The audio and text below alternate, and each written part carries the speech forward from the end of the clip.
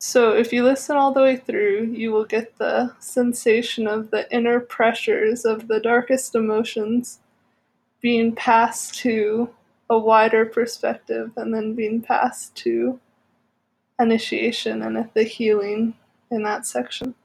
And I'm going to open it by reading the lyrics of this song called Story to Tell by a band called Death, which were the fathers of death metal. So I didn't think I'd just play the whole song here so I don't scare people away from listening to the whole thing, but it's from an album called The Sound of Perseverance.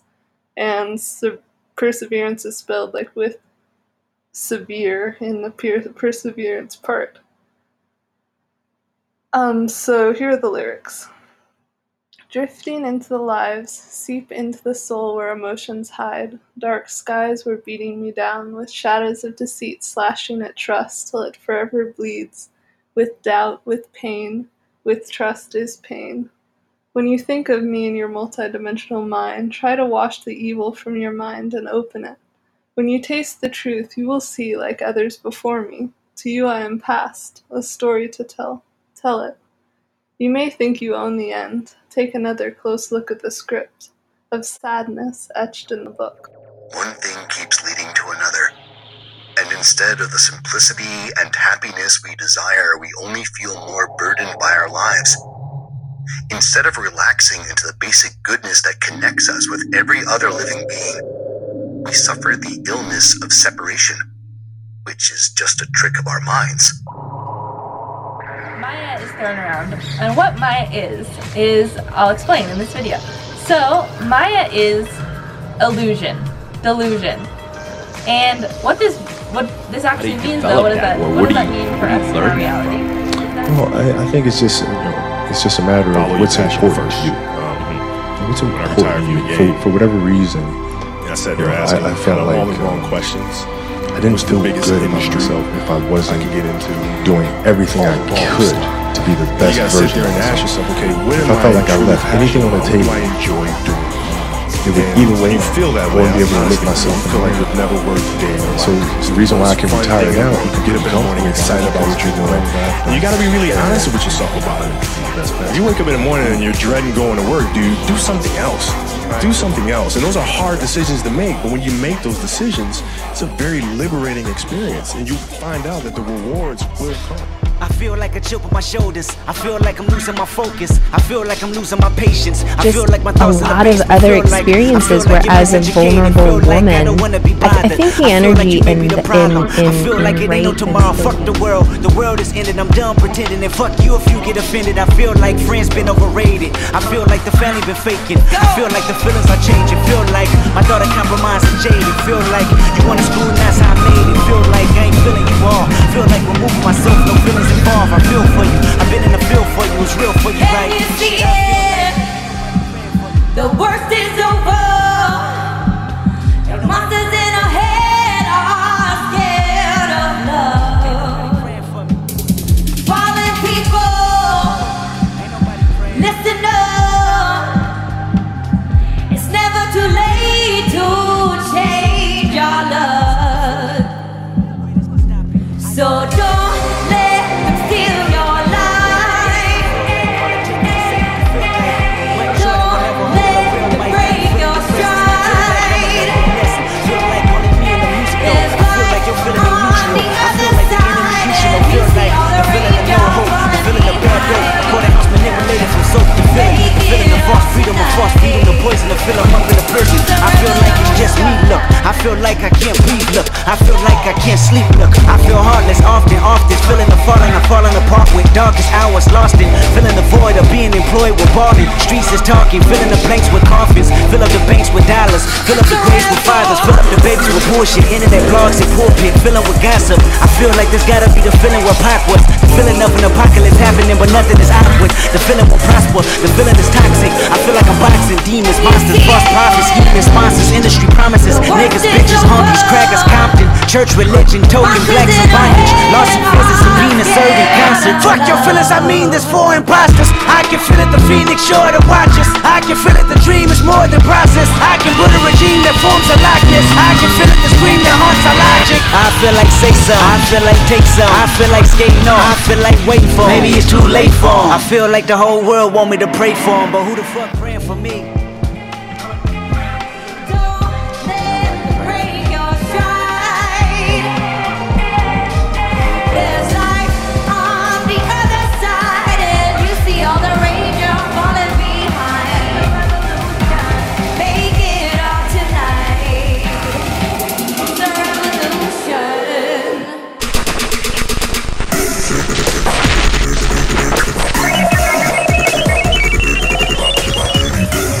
And the most powerful way to break that looping pattern, which we will get into in just a little bit, is realizing that this is happening to show you something about yourself. And it's happening to show you a place and space within you that is disconnected from love, an illusionary belief, an interfering wave pattern, as I like to refer to it as.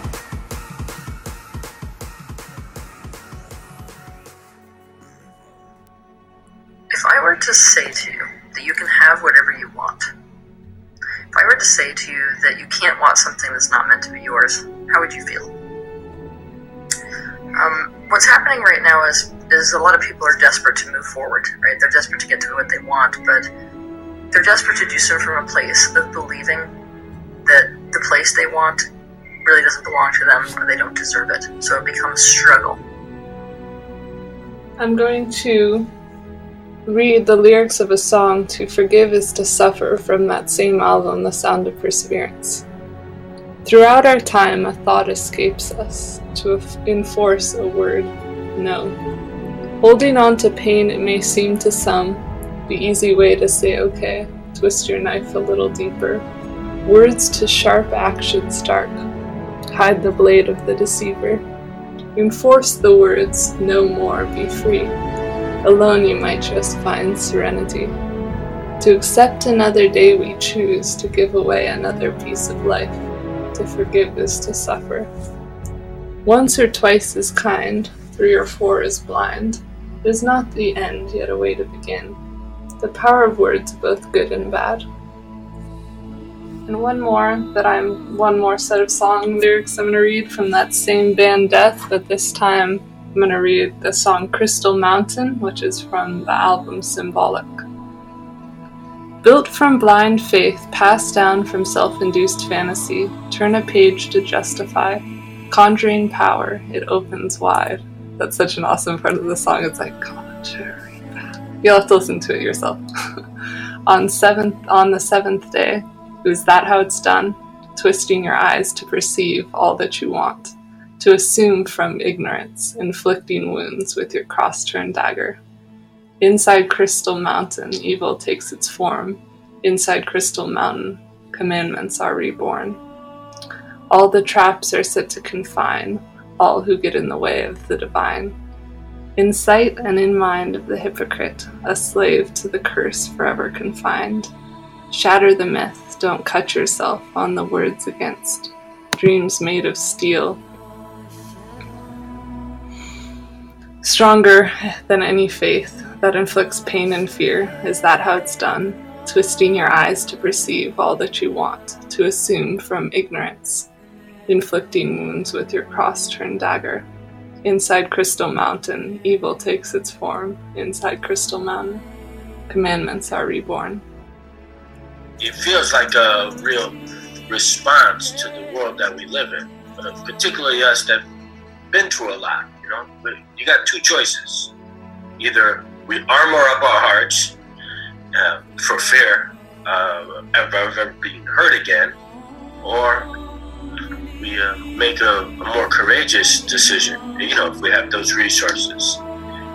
The path to me seems like it's about transforming obstacles into doorways, which is good for us that have had a lot of obstacles, lots of doorways. And I really do think those doorways lead us home. I think there's 100 ways to practice compassion on a daily basis, whether it's pain in the body, the people in our life, or a world that seems at war with itself sometimes, right? So the way compassion works in my practice is when we bring that care to difficulty, to pain, to challenges, when we bring that open heart, there's a tenderness that just naturally arises, because the truth is that we do care already. After all my failed strategies, the truth remains is that I care. So we open up to our difficulties instead of closing off to them. And it starts with this shift. The message from the mind for me is that something has to be done. So I immediately want to go into action. But the message from the body is something needs to be felt, maybe. So how do we tend to this inner experience? How do we get intimate with the things that we're hardwired to push away, right? How do we show up and bear witness to not only our own humanity, but the humanity that we're surrounded by? And I think that's the miracle of compassion for me. It's an alchemy from the things that I've always kept at a distance out of self-protection, the things that I can bring into and tend to. And one of my friends said it so beautifully. He was talking about our friendship, and he goes, "Look, man, wherever you cut the cake, I'll be there singing happy birthday." I thought that was so beautiful, man. And that's what we're doing with this practice. It's like, okay, whatever's happening, man, sometimes it's cool, sometimes it's difficult. And can we just befriend our experience, So we're looking for this compassionate response. But the compassionate response can only really arise when we tend to the pain. As long as we keep it at a distance, it's hard for it to really arise because it comes out of the heart. And if the heart, we don't have access to the heart because we're armored up, so part of this is just softening and really tending to these difficulties, our own and the people around us. I know for me, like personally, I was lost in the shadows of a frightened and confused mind for a long time, I acted with a certain kind of blindness, you could say. Some sort of like self-protection twisted through the distorted lens of ignorance and fear. Yeah, I acted like I didn't have any relatives. And it was a real lonely outlook. So I have no idea what the people around me are going through. I take some solace in the words of Longfellow, who said, if we could read the secret history of our enemies, we should find in each man's life sorrow and suffering enough to disarm all hostility. So what is a compassionate response to what we've been carrying, what we see in the world? And sometimes it's easier to practice on the world and then bring it home to ourselves, A lot of us are good at giving, but can we bring it home? And growing up, I was a real tender-hearted little guy, but and I thought my heart was something I was supposed to hide from the world. I did my best to armor up. But now I feel like my heart is my greatest gift to the world.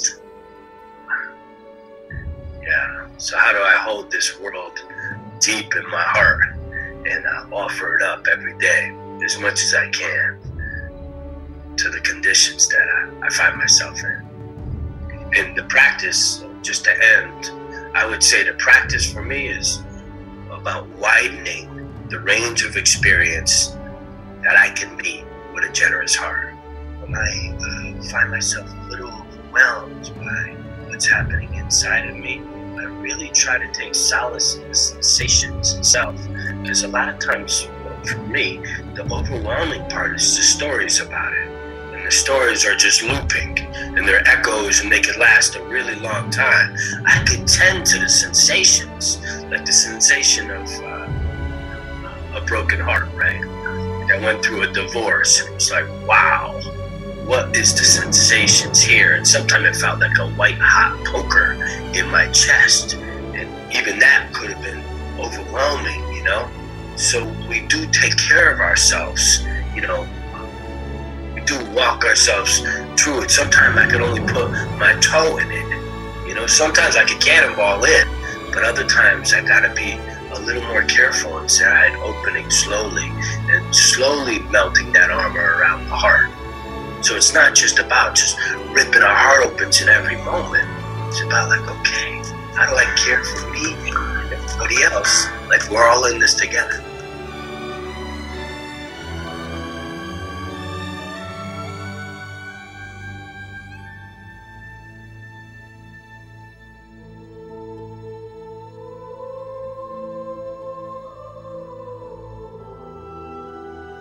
We may not even see the suffering in our life, partly because we become so accustomed to it.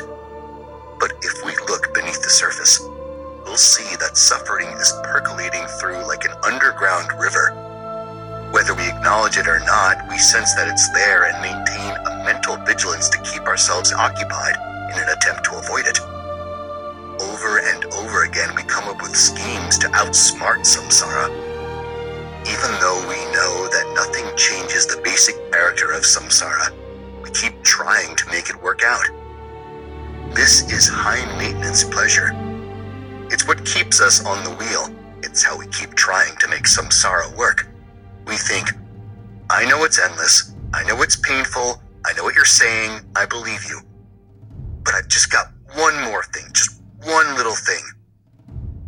We can go to the grave saying this. That is samsara. Just one more is the binding factor of the cycle of suffering. The Buddha was an astronaut who traveled into space and saw that suffering is a circle. We say just one more because we don't see it the way Buddha did. We're under the illusion that we're moving in a straight line. Yet just as the earth seems flat as long as we're on it, we think we're walking in a straight line when actually we're stuck in a circle of suffering. And though it certainly feels like an objective reality, this circle of suffering is just a state of mind.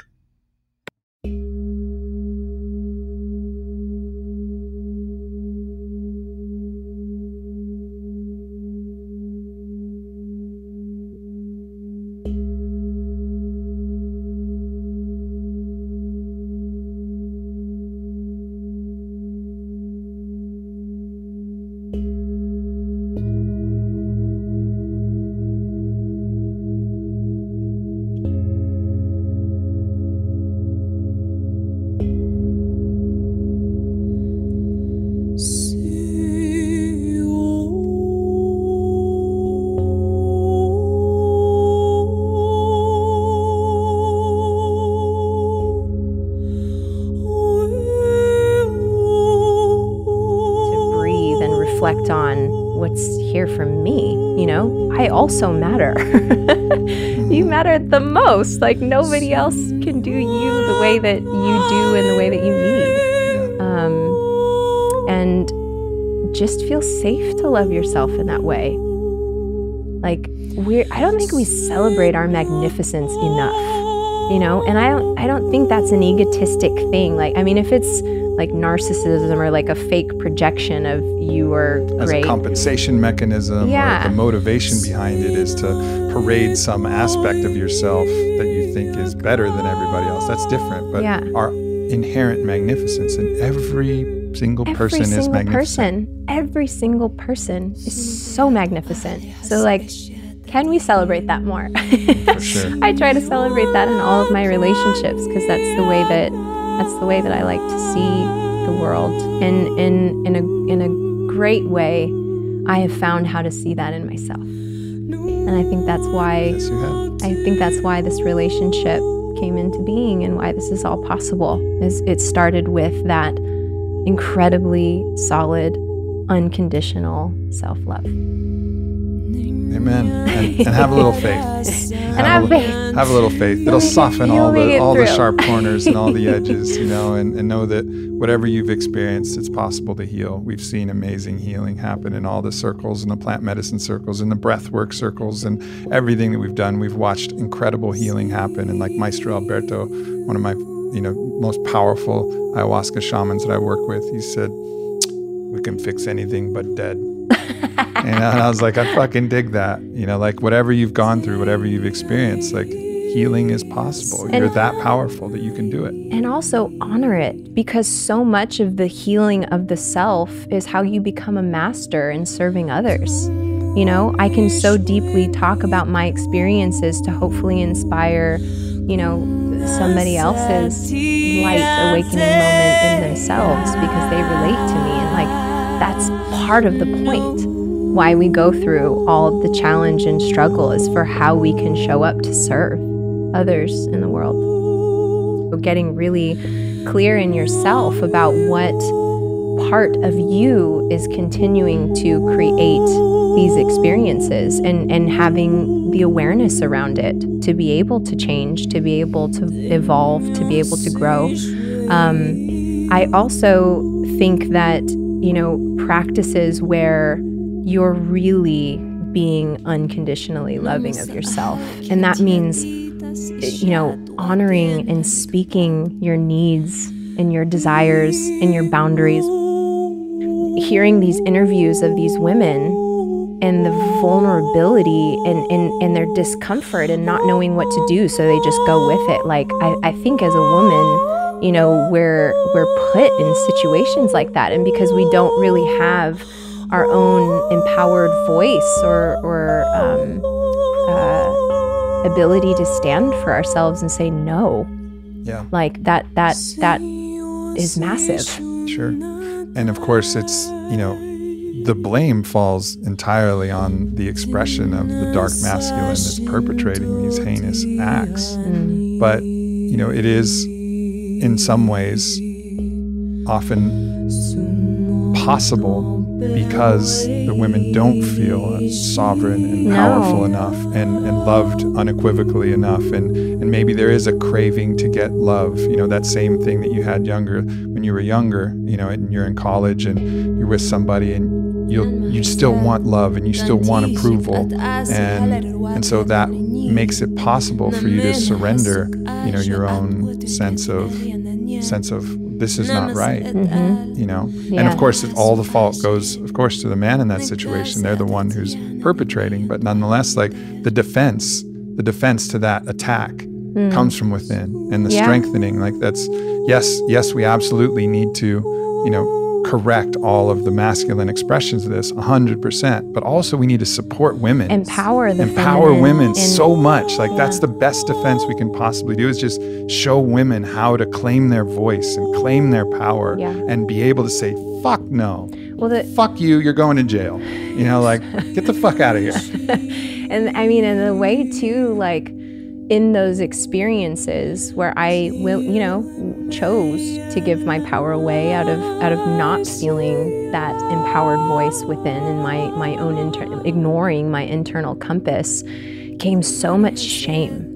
Like, it's like a traumatizing moment, but I'm ashamed that I allowed myself to even be a part of it. And so the way that I did everything, and the reason that these memories were so repressed was because I never told anybody about it. I never talked about it. It was just like cut off in my psyche, and that didn't happen. And I kept going on with life like those things never happened. And then you wonder, that's like energy and frequency and story that's actually happening in your internal world that you create in your external world in other ways. Yeah, it's just banging around somewhere in your psyche, closed off in some quarantined kind of cage, and not being allowed to actually cry the tears and feel the feeling and the anger that comes up and the violation and the sadness, because the shame also buries it. And to be supported. Yeah, to be truly held. To be seen and told that, like, it's okay. For sure. It's okay. You have nothing to be ashamed of, and to feel, to feel love in those moments. Yeah, and that's the tragedy.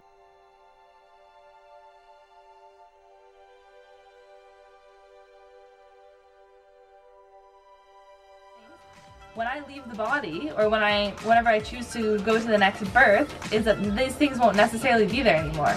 So that is Maya, which is generator, operator, liberator, destroyer, and one that puts you in delusion.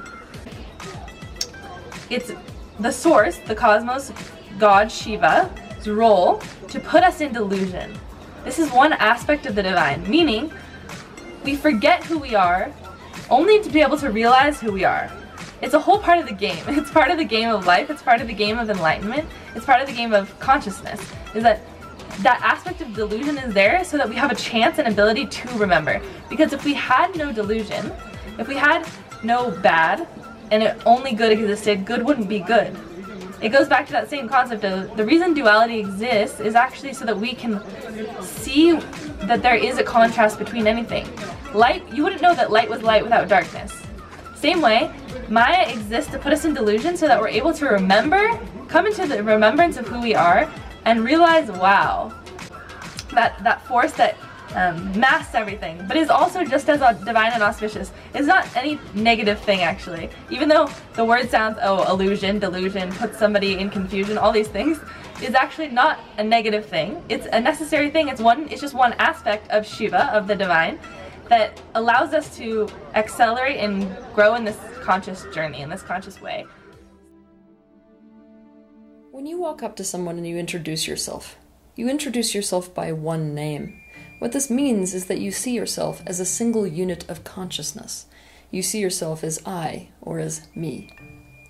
The problem with this is that it indicates that you don't see the full truth of yourself. In other words, the perspective that you are a unit of consciousness does not accommodate for the full truth of yourself.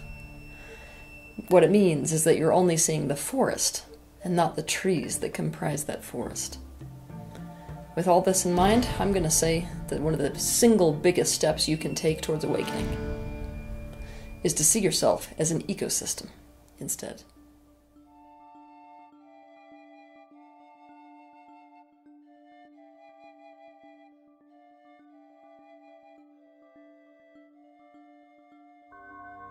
Consciousness is not local to my body, it exists out here in the field. The same as everybody's consciousness. We've got all these different biological computers tuned to different frequencies, downloading a different aspect of reality. That's what we've got. Now, what's unique to you is your perspective of reality. No one else can have that. That is 100% you. You are absolutely unique in that perspective. And no one can be you any better than you can. So why would you ever consider yourself to be anything else but perfect? Because you're perfect at being you. And being you is what you came here to do, obviously, because that's who you are. It's what you do with the experience. And once you realize that perfection in yourself, you start to see it in others. You start to see how perfect it is. All of these unique perspectives, and you start to see every one of these perspectives as being just as valid as your own. Just as valid. It's when we can merge all of these perspectives and honor all of these perspectives and realize the validity of everybody else that all the barriers break down, and we can change the world in 3 seconds if we would just change our perspective and then apply it to the world around us. Have you ever just sat back and marveled at the perfection of nature? How smoothly everything seems to interact and function. Infinitely complex yet seemingly flawless. A constant battle between predator and prey. Life and death. Everything appears to have a place, a certain purpose, a shared energy.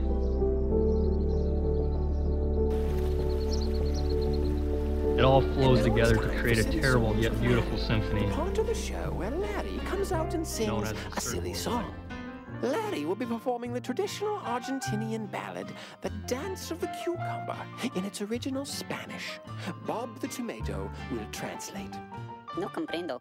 No comprendo. I'll show you no comprendo. Escuchen al tomate. Listen to the ¿No tomato. es triste? Isn't it sad? Él no puede He cantar. can't sing. Pobre tomate. Poor tomato. Él desearía poder cantar. He wishes he could sing. Fuerte y dulce como el pepino. Strong and sweet like the cucumber. Pero no puede. But he can't. Ni siquiera dar un silbido. Can't even whistle. All right, that's it, senor. Come over here and let me sing you a song.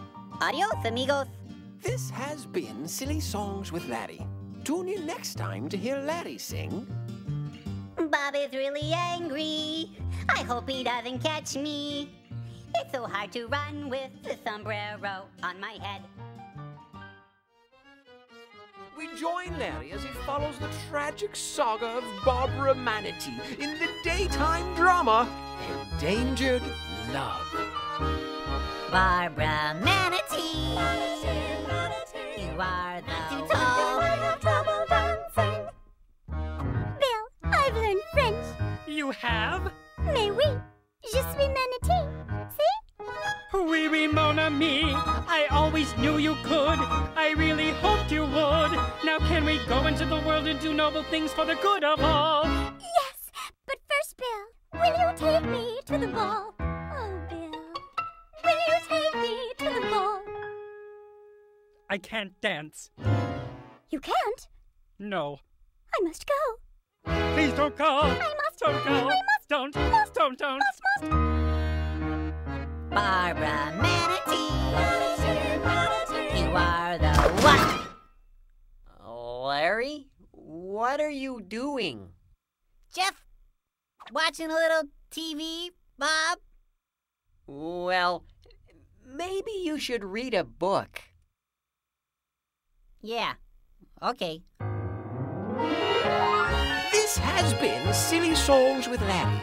Tune in next time to hear Bill say, Barbara, I've learned to dance. Oh, Bill.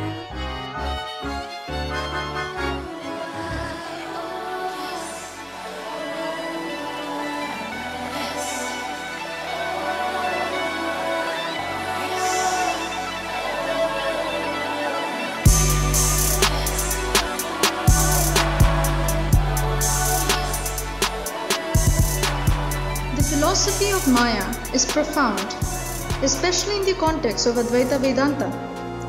There are 5 fundamental characteristics to Maya. They are: first, Maya cannot be explained in terms of it is or it is not. The nature of Maya is that of ignorance. A man subjugated under the veil of Maya has a lot of questions about life and existence, but finds no satisfying answer. The man who has transcended Maya shall have no questions at all, and hence he shall never for a moment have any doubt in his mind.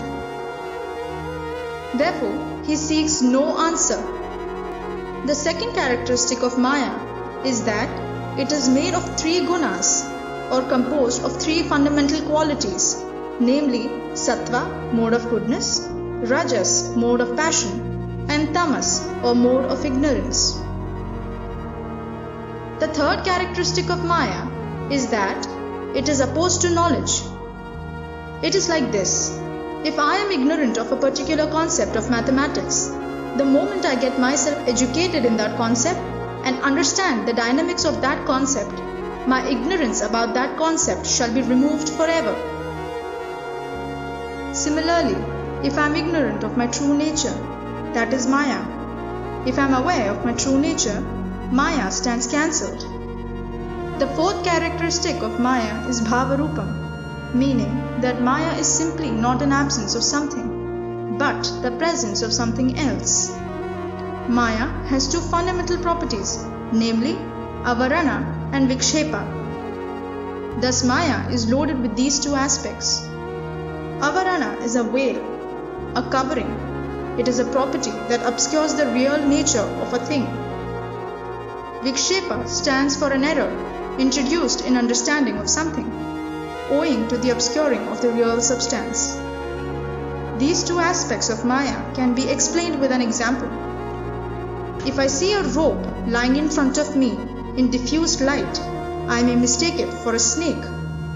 Here, avarana is the covering on the rope, or my inability to identify the rope as a rope. This is the first anomaly. Hence, the second anomaly follows.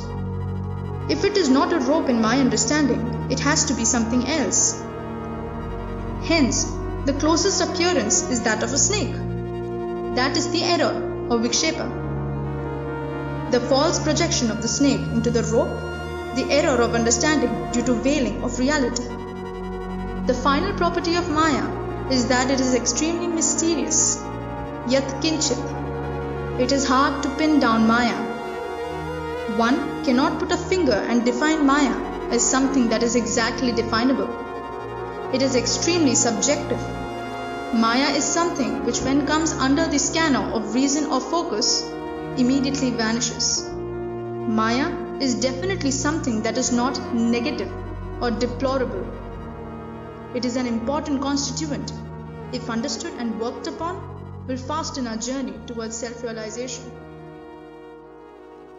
For the end of this episode, I'm just going to read a few different parts from an interview with the author of the Ringing Cedars of Russia book series. And I could go into explaining a lot about that, but I don't think it's too important now. The central idea of these books is that there's a woman named Anastasia who tells all sorts of fables and stories and gives all sorts of opinions and information about the world and how it can be more beautiful in the future and how it's been in the past as well. She has a lot of things to say, but I'm going to read just a bit from this interview with the author, whose name is Vladimir Nikolaevich Magray. So here the interviewer says, Vladimir Nikolaevich, readers will never forgive me if I do not ask you some questions about your new book. Could you tell us about some of the topics you touch on in the new book? And he says, in the new book, I shall be speaking about the power of human thought as the most powerful energy in the universe. And the interviewer says, what are your favorite parts of the book? And he says, I always like to write about something good. Even vitality and mood improve, aches and pains disappear when you write about something good, about the victory of good. In the new book, I also talk about my children, about the Ice Age, when people left their familiar area and, like a little girl, attempted to stop the glacier. That might not be too clear, but in the story there's a little girl named Anasta who tries to stop this glacier from taking over her village. And the interviewer asks, Vladimir, has Anastasia discussed things that were completely new for you? And he says, yes, she has, but they are not always comprehensible or seem insignificant. For example, she says that humanity has not yet determined the purpose and meaning of its existence and claims that human existence lies in the perfection of the natural living environment. She had said that a long time ago, but I did not write it because I supposed that the living environment included, for example, an apartment or domain, but that this did not involve spirituality. However, in further conversations, it became clear that by living environment, she understands not only a kin's domain, which is the term used in this series for like a family homestead, even a very perfect one, but the entire universe. She says, how can a person, in perfecting his or her living environment, protect the earth even from meteorites and make the universe a more comfortable place to live? By perfecting his or her living environment, a person perfects himself or herself, as well as his or her own body and spirit. And the interviewer says, that does sound fascinating. Has she given you any other information that has appeared very strange to you? And he says, rather than strange, it was not completely understandable. For example, she has several times tried to tell how a person, when dying, may not die, or to put it another way, when falling asleep may wake up in a new body. She tells it in a more detailed way than I do, but sometimes in doing so, she uses words that are not found in our vocabulary. As a result, I cannot set this out in comprehensible language, so we speak about this topic again. So I sometimes ask Anastasia, translate the words you are saying into a more understandable language. She answers, they cannot be translated into your modern language. I am probably illiterate in translations, and laughs. but I know that she is extremely literate. And the interviewer asks, sometimes Anastasia has a very serious attitude towards certain scenes that she wants you to write. Did something similar happen in this book? And he says, yes, it did, but in general, when she speaks about something significant that she herself believes deeply, then she adopts an especially unusual construction for her phrases. For example, in the book Co-Creation, when she spoke about the interrelationships of the energy of love with God, everything she said sounded like pure verse, and one could remember the entire book, not simply word for word, but one sees pictures depicting what was said. And the interviewer asks, what is Anastasia's basic goal in this book for the readers? And Vladimir says, I did not specifically ask what her goal was. Intuitively, I myself feel that she desperately wants to do something good for people, to remind humanity of some forgotten knowledge or feelings. She is prepared to call down fire on herself, and for that reason she says, woe unto you, Nostradamus! The dates of the fearful cataclysms upon the earth were not so much your divinations as the creations of your thought. You made millions of people persuade themselves of these by what you taught, and thereby aim their thoughts at the implementation of the same. Your thought still hovers up there, hiding in the blue, still frightening people with your prophecies of despair, but now they will no longer come true. Let your thought join the fray with mine. Of course you knew all this ahead of time, and that is why you are so eager to flee away. Or another, prepare yourself all wickedness and evil-mindedness to leave the earth behind and fall upon me. And the interviewer says, thank you very much, Vladimir Nikolaevich, for the time you have given to your English readers. We are all impatiently waiting to hear more.